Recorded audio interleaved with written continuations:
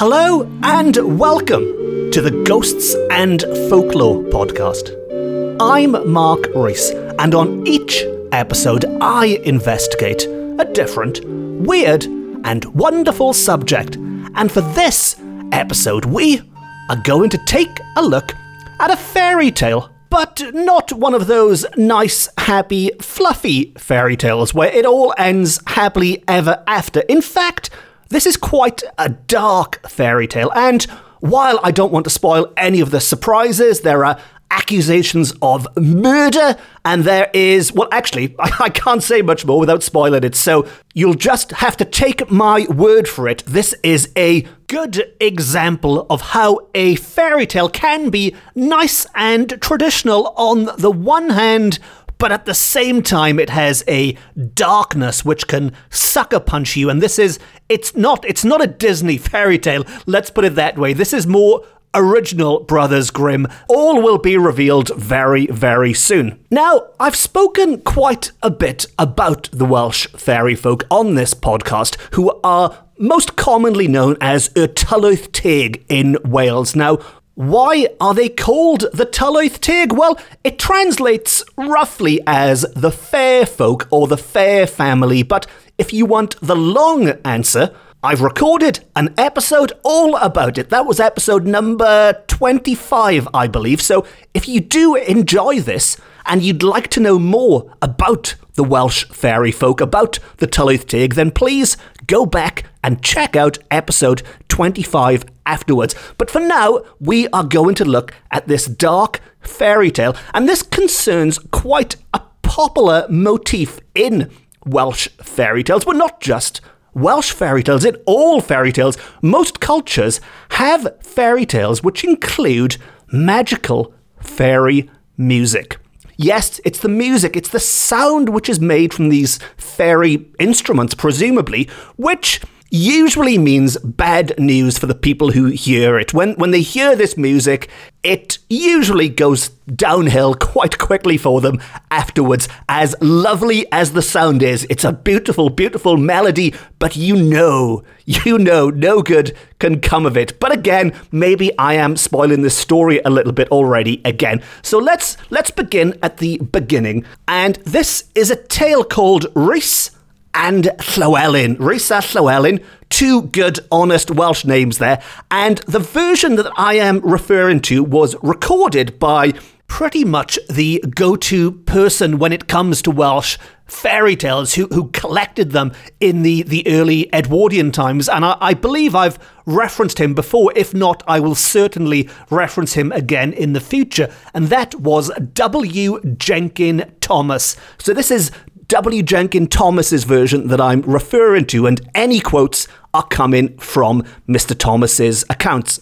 And that's exactly what I'll do to set the scene, is to quote the first paragraph in this story of Rhys and Llywelyn, who are two farm servants, two friends, and it begins one fine evening when the pair of them, at twilight, you can picture the scene, twilight in wild Wales amongst those rolling hills, and they are returning home to Llwyn y Ffynnon from the mountain where they had been cutting peat. So after a hard day's cutting peat, they were walking through a wood when Rhys suddenly said, "Stop! Listen to that enchanting music. That's a tune I've danced to 100 times, and I can't resist it now. I must find the musicians and have my dance. If you don't want to stop," he said to Llywelyn, "you can go and have your supper, and I'll be with you presently." Now, I did warn you that this was always a bad sign. As lovely as this music might be, if you follow this music, no good can come of it. And thankfully, Llywelyn had more sense than to do that. Rhys, however, was determined to go and have a little dance. To which Llywelyn said, "Music and dancing, indeed. I hear no music, and how should you? Come, no nonsense, come home with me." And there's a lovely, lovely little description from Thomas in the book then, which follows. And he says that Llywelyn might have spared his breath to cool the porridge which was awaiting him at Llyn y Ffynnon. And I love that. And it's the kind of description which doesn't really work nowadays, but all good fairy tales need porridge in them, and it has to be hot porridge. Cold porridge doesn't work, and there is the hot porridge in this fairy tale. But anyway, with Llywelyn determined to go back and eat that porridge, Rhys plunged into the trees, leaving Llywelyn behind. Now, as mentioned, Llywelyn didn't actually hear the music, so it wasn't that he wasn't sort of tempted by it, but he just thought Rhys was making something up. In fact, he suspected he was sneaking off to the pub, or the alehouse, as it's described here, which was 5 miles away. So maybe at the time, 5 miles wasn't such a trek for a quick pint if you've spent all day walking up and down mountains, and he thought not much more of it. Rhys has sneaked off for a pint 5 miles away. By the time he comes back again, you're looking at a 10 mile walk on top of all that drinking time. It would be quite a few hours before he saw Rhys again. So off he went home, he ate his supper, tucked into that porridge, and returned to rest in the stable loft without any anxiety about his companion. See, all these little omens are building up, aren't they? That music, oh, I'm sure it's fine. Rhys, no anxiety, I'm sure he's fine. Look, you might want to worry a little bit. But even so, Llywelyn woke up in the middle of the night, found himself alone, because Rhys would usually be sleeping in that stable loft as well, and he was not there. Llywelyn simply assumed he was under the influence of the ale. And as mentioned, he had one heck of a walk to do. I mean, it was 10 miles plus without the drinking, and there's another lovely, lovely old expression used here, and it is said that he could have been a wooing, that's A-W-O-O-I-N-G, a wooing, and return before morning, as he had often done before. Now, what exactly he gets up to when he goes a wooing after his drinking, that's none of our business, is it? But the next morning, when the sun rose and the cock crowed, there was still no Rhys. Llywelyn was questioned by his master, and he told the truth as far as he was concerned. He said, look, he just ran off into the woods. I assumed he'd gone to the pub.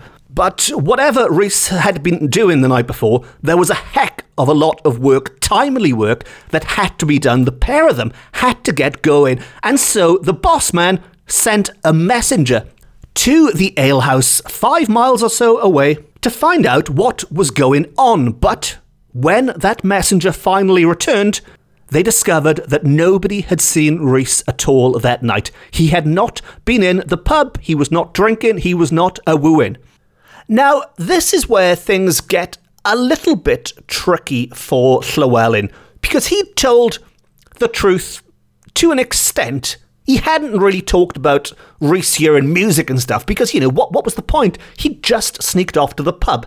However, as they now discovered, he had not gone to the pub, and the farmer wanted to know a little bit more about what was going on, and he pretty much gave Llywelyn an interrogation. And it was while being questioned again, Llywelyn did state that as they were walking through the wood, Rhys had suddenly heard music and left him to join a dance. His master said, "Did you hear the music?" And Llywelyn replied that he had not. And the whole thing is described as being unsatisfactory. How could one of them hear this music so loudly that they ran into the woods to dance to it, and the other one heard absolutely nothing? Something did not quite add up in this story. Either way, telling the truth or not, there was a missing farm servant. Nobody knew where he was, and they decided to go and search for him. And there was no trace of Rhys to be found. They also inquired to find out where this dancing might have been, and they could discover no trace of any dance taking place that night either. They also inquired about music. Had any of the people walking around that area, heard this magical music that Llywelyn spoke of? Again, nobody heard a sound. And eventually, they seriously came to doubt Llewellyn's story. Yes, he'd certainly disappeared, but otherwise nothing added up. Therefore, they assumed a quarrel must have taken place. As they were walking home, Rhys and Llewellyn had fallen out for some reason, and I did mention this does get dark. They accused Llewellyn of murder. There was no sign of Rhys's body. He must have been killed. And the only person who saw him, who also made up this ridiculous story that nobody believed, was Llewellyn. He protested his innocence, but as he could give no account of his companion's disappearance, except that there was some kind of imaginary music and dancing going on, he was, we are told, generally thought to be guilty, and he was kept in prison until the dead body could be found, and his guilt could be brought home to him. So very much a case of damned if you do, damned if you don't, I guess. If you go off and follow it, then you never return. And if you don't go off and follow it, well, you end up in prison. So maybe running off with the Tylwyth Teg isn't such a bad move after all. I don't know. That's a deep philosophical question we can ponder at a later date. But back to the tale. And things remained thus, we are told, for nearly a year. So Llewellyn spent the best part of a year locked up in prison when a newcomer into the neighbourhood who had some experience of fairy ways and customs. See, now this is the first time that the fairy folk have actually been mentioned in this tale, but this newcomer who has some experience with their ways suggested that he and a company of neighbours should go with Llewellyn to the place where he parted from Rhys. So he wanted to get Llewellyn out of the prison and to retrace his steps and to show him exactly where he claimed Rhys had gone. And with his knowledge, he could presumably clear Llewellyn of any guilt or damn him even further, maybe, depending on how it went. But anyway, this was all agreed to, and they came to what presumably the newcomer describes as the fairy ring. This was a fairy ring, the best indication yet that maybe Llewellyn wasn't a cold-blooded murderer after all. Now, Llewellyn says, "Put your foot on mine, David." I am assuming David is the fairy expert because there's no mention of a David in this story up to this point, but let's assume David is the fairy guy. And he says, "Put your foot on mine, David." And Llewellyn's foot was now upon the outward edge of the fairy circle to one of the company. David put his foot on Llewellyn's, and so did they all, one after another. So all of the neighbours had their foot upon each other's foot, and they were linking around this fairy ring when they heard the sound of many harps. Good old national instrument of Wales there. The sound of many harps in full concert, and saw within the circle a number of little figures enjoying themselves vastly. And I don't think I need to give a spoiler alert to say that those little folk were indeed the Tylwyth Teg, the Welsh fairy folk. They were dancing round and round the ring with hands joined, and among them was Rhys, footing it with the best of them. So this was not an unhappy Rhys who had been held against his will or murdered even, as some had expected. This is a Rhys who was still enjoying himself immensely, dancing away just as he'd set out to do nearly a year ago. Now, Llewellyn was naturally quite pleased to see him, but also quite angry having spent all this time in prison as a result. And as Rhys went whirling by, yes, whirling by, he was getting into the swing of things, Llewellyn reached out, seized hold of his smock frock, which, if you don't know what that is, it's a rural kind of clothing that the workers would have traditionally worn, and it's and I can't describe it, so you might have to do an internet search for smock frock if you really want to know what smock frock. I can't even say it, never mind describe it. But anyway, Llewellyn reached out and grabbed Rhys's smock frock and yanked him out of that circle, taking great care not to overstep the edge of the ring himself. Now, obviously, that means that if Llywelyn had overstepped, he would have been caught in this whatever magic was taking place inside the fairy ring at the time. But he managed to get Rhys out of there without falling in himself. And Rhys wasn't too happy about being rescued. He said, or pleaded rather, he said, "Let me finish my dance. I never enjoyed a dance like this before, and I have not been above 5 minutes at it. Let me return to the dance." Now, as Rhys has conveniently already let slip in that little pleading, he believes he's been there for 5 minutes dancing with these fairies. As we know, he's been there the best part of 12 months. And as Llywelyn says, 5 minutes indeed. He's now enraged, we are told.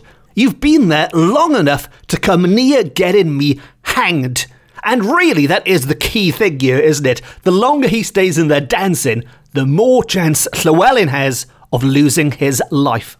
As he explains, "I've been accused of murdering you, and you must clear my character. Come, answer for yourself, and account for your conduct."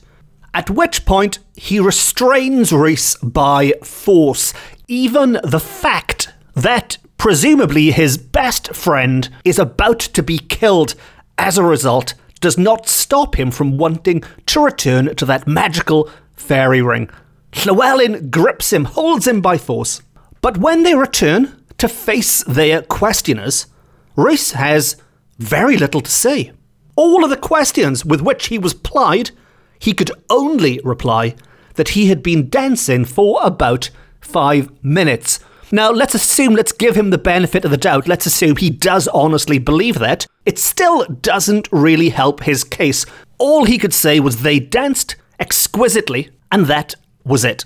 Now, of course, as far as Llywelyn was concerned, he was instantly cleared of murder. I mean, Rhys was standing there alive and well. And while the story still didn't quite add up and make sense to everyone, he was certainly no murderer. And when Rhys was asked who these little people he was dancing with were, again, he said they were strangers to him. He had not eaten or drunk or slept, and he was in the same clothes as when he had disappeared. And having been freed, as it were, although in Rhys's case against his will, so he thought, but either way, having been taken out of that ring, he was now forced to just simply return to his old way of life. And as a finale, we are told that Rhys became very sad as a result. He was sad, he was sullen, he was silent. He took to his bed, and before long, he died. Yes, he died, and I was not joking when I warned you that there is no happy ending to this fairy tale, I'm afraid. Rhys, having been taken away from that enchanted circle, returned to his old way of life, and very soon after was no more, seemingly overcome with a melancholy, a depression, whatever you want to describe it, or however it would have been described at the time. The result was the same. And the moral of that story, if indeed there is a moral there, maybe there isn't, but if there is a moral, I guess we all need to be a little bit careful if we hear the sweet sound of the Welsh harp being played in the forest at night. And if one of our friends, if one of our companions claim to hear it and we can't, maybe we should take them a little bit more seriously than Llywelyn and not assume they're just trying to sneak off for a quick pint and a bit of a wooing. Now, as mentioned at the start, I have recorded several episodes about the Welsh fairy folk now, and if you did enjoy this and you would like to go back and check out the earlier ones, the last one was episode 25, which looked at more of the overall history and origins of the fairy folks, and then before that, there's to be honest, there's so many I've lost count, but there's a full list of every episode on my website, or when you listen to episode 25, I refer back to the ones before that, so you can listen to them in reverse chronological order, I guess. You can work backwards through the fairy stories. And, I mean, one of the great things with these kind of stories is you can't really spoil them. You can listen to these in any way, shape or form your heart desires. And of course, there are a lot more on the way. There's a heck of a lot more. There's enough Welsh fairy tales and folklore about the Tylwyth Teg to keep me going for, well, I could waffle on for years and years about them. So, as always, if you want to make sure that you don't miss any of the future episodes about the Welsh fairy folk and all the other ghosts and goblins and weird stuff I go on about, please consider hitting the subscribe button and you will never miss an episode, ever. Now, as to this one, I would love to know your thoughts on this. Maybe you've heard the sweet sound of fairy music being played in a forest late at night, or early in the morning, wherever it might be. But if you had any similar experiences, or if you know of other similar tales, maybe they've taken place elsewhere in the world. I mean, this to me sounds very sort of grim fairy tales in a way to it. It has that more European feel to it. And if you have any thoughts, any ideas, any comments you'd like to make, as always, I'm quite easy to find online. Just do a search for Mark Rees on a search engine or on social media, and if you put the word ghosts in or folklore or Wales, you will find me. I'll pop up on top and we can have a chat online all about it. And it just leaves me to say that, as usual, I've been Mark Rees. This has been my Ghosts and Folklore podcast. It's the best, it's the beautiful, it's the only Ghosts and Folklore podcast beaming to you from Wales to the world. Thank you very much for listening. Diolch yn fawr iawn am gwrando. And remember, heed my warning, beware that music. And if you won't listen to me, maybe you'll remember what happened in William Shakespeare's A Midsummer Night's Dream, when Titania said to Bottom, "What? Wilt thou hear some music, my sweet love?" To which Bottom replied, "I have a reasonable good year in music. Let's have the tongs and bones." Now, what Bottom is saying there is, yes, please, I have a pretty good year for music. I'd like to hear it. What he doesn't say is they are also pretty long and pretty big years, because the fairies have already turned him into an ass, or a donkey, as we say in polite company nowadays. And bear that in mind. Yes, that fairy music might sound nice, but do you really want the head of a donkey as a result? Until next time, Nosta.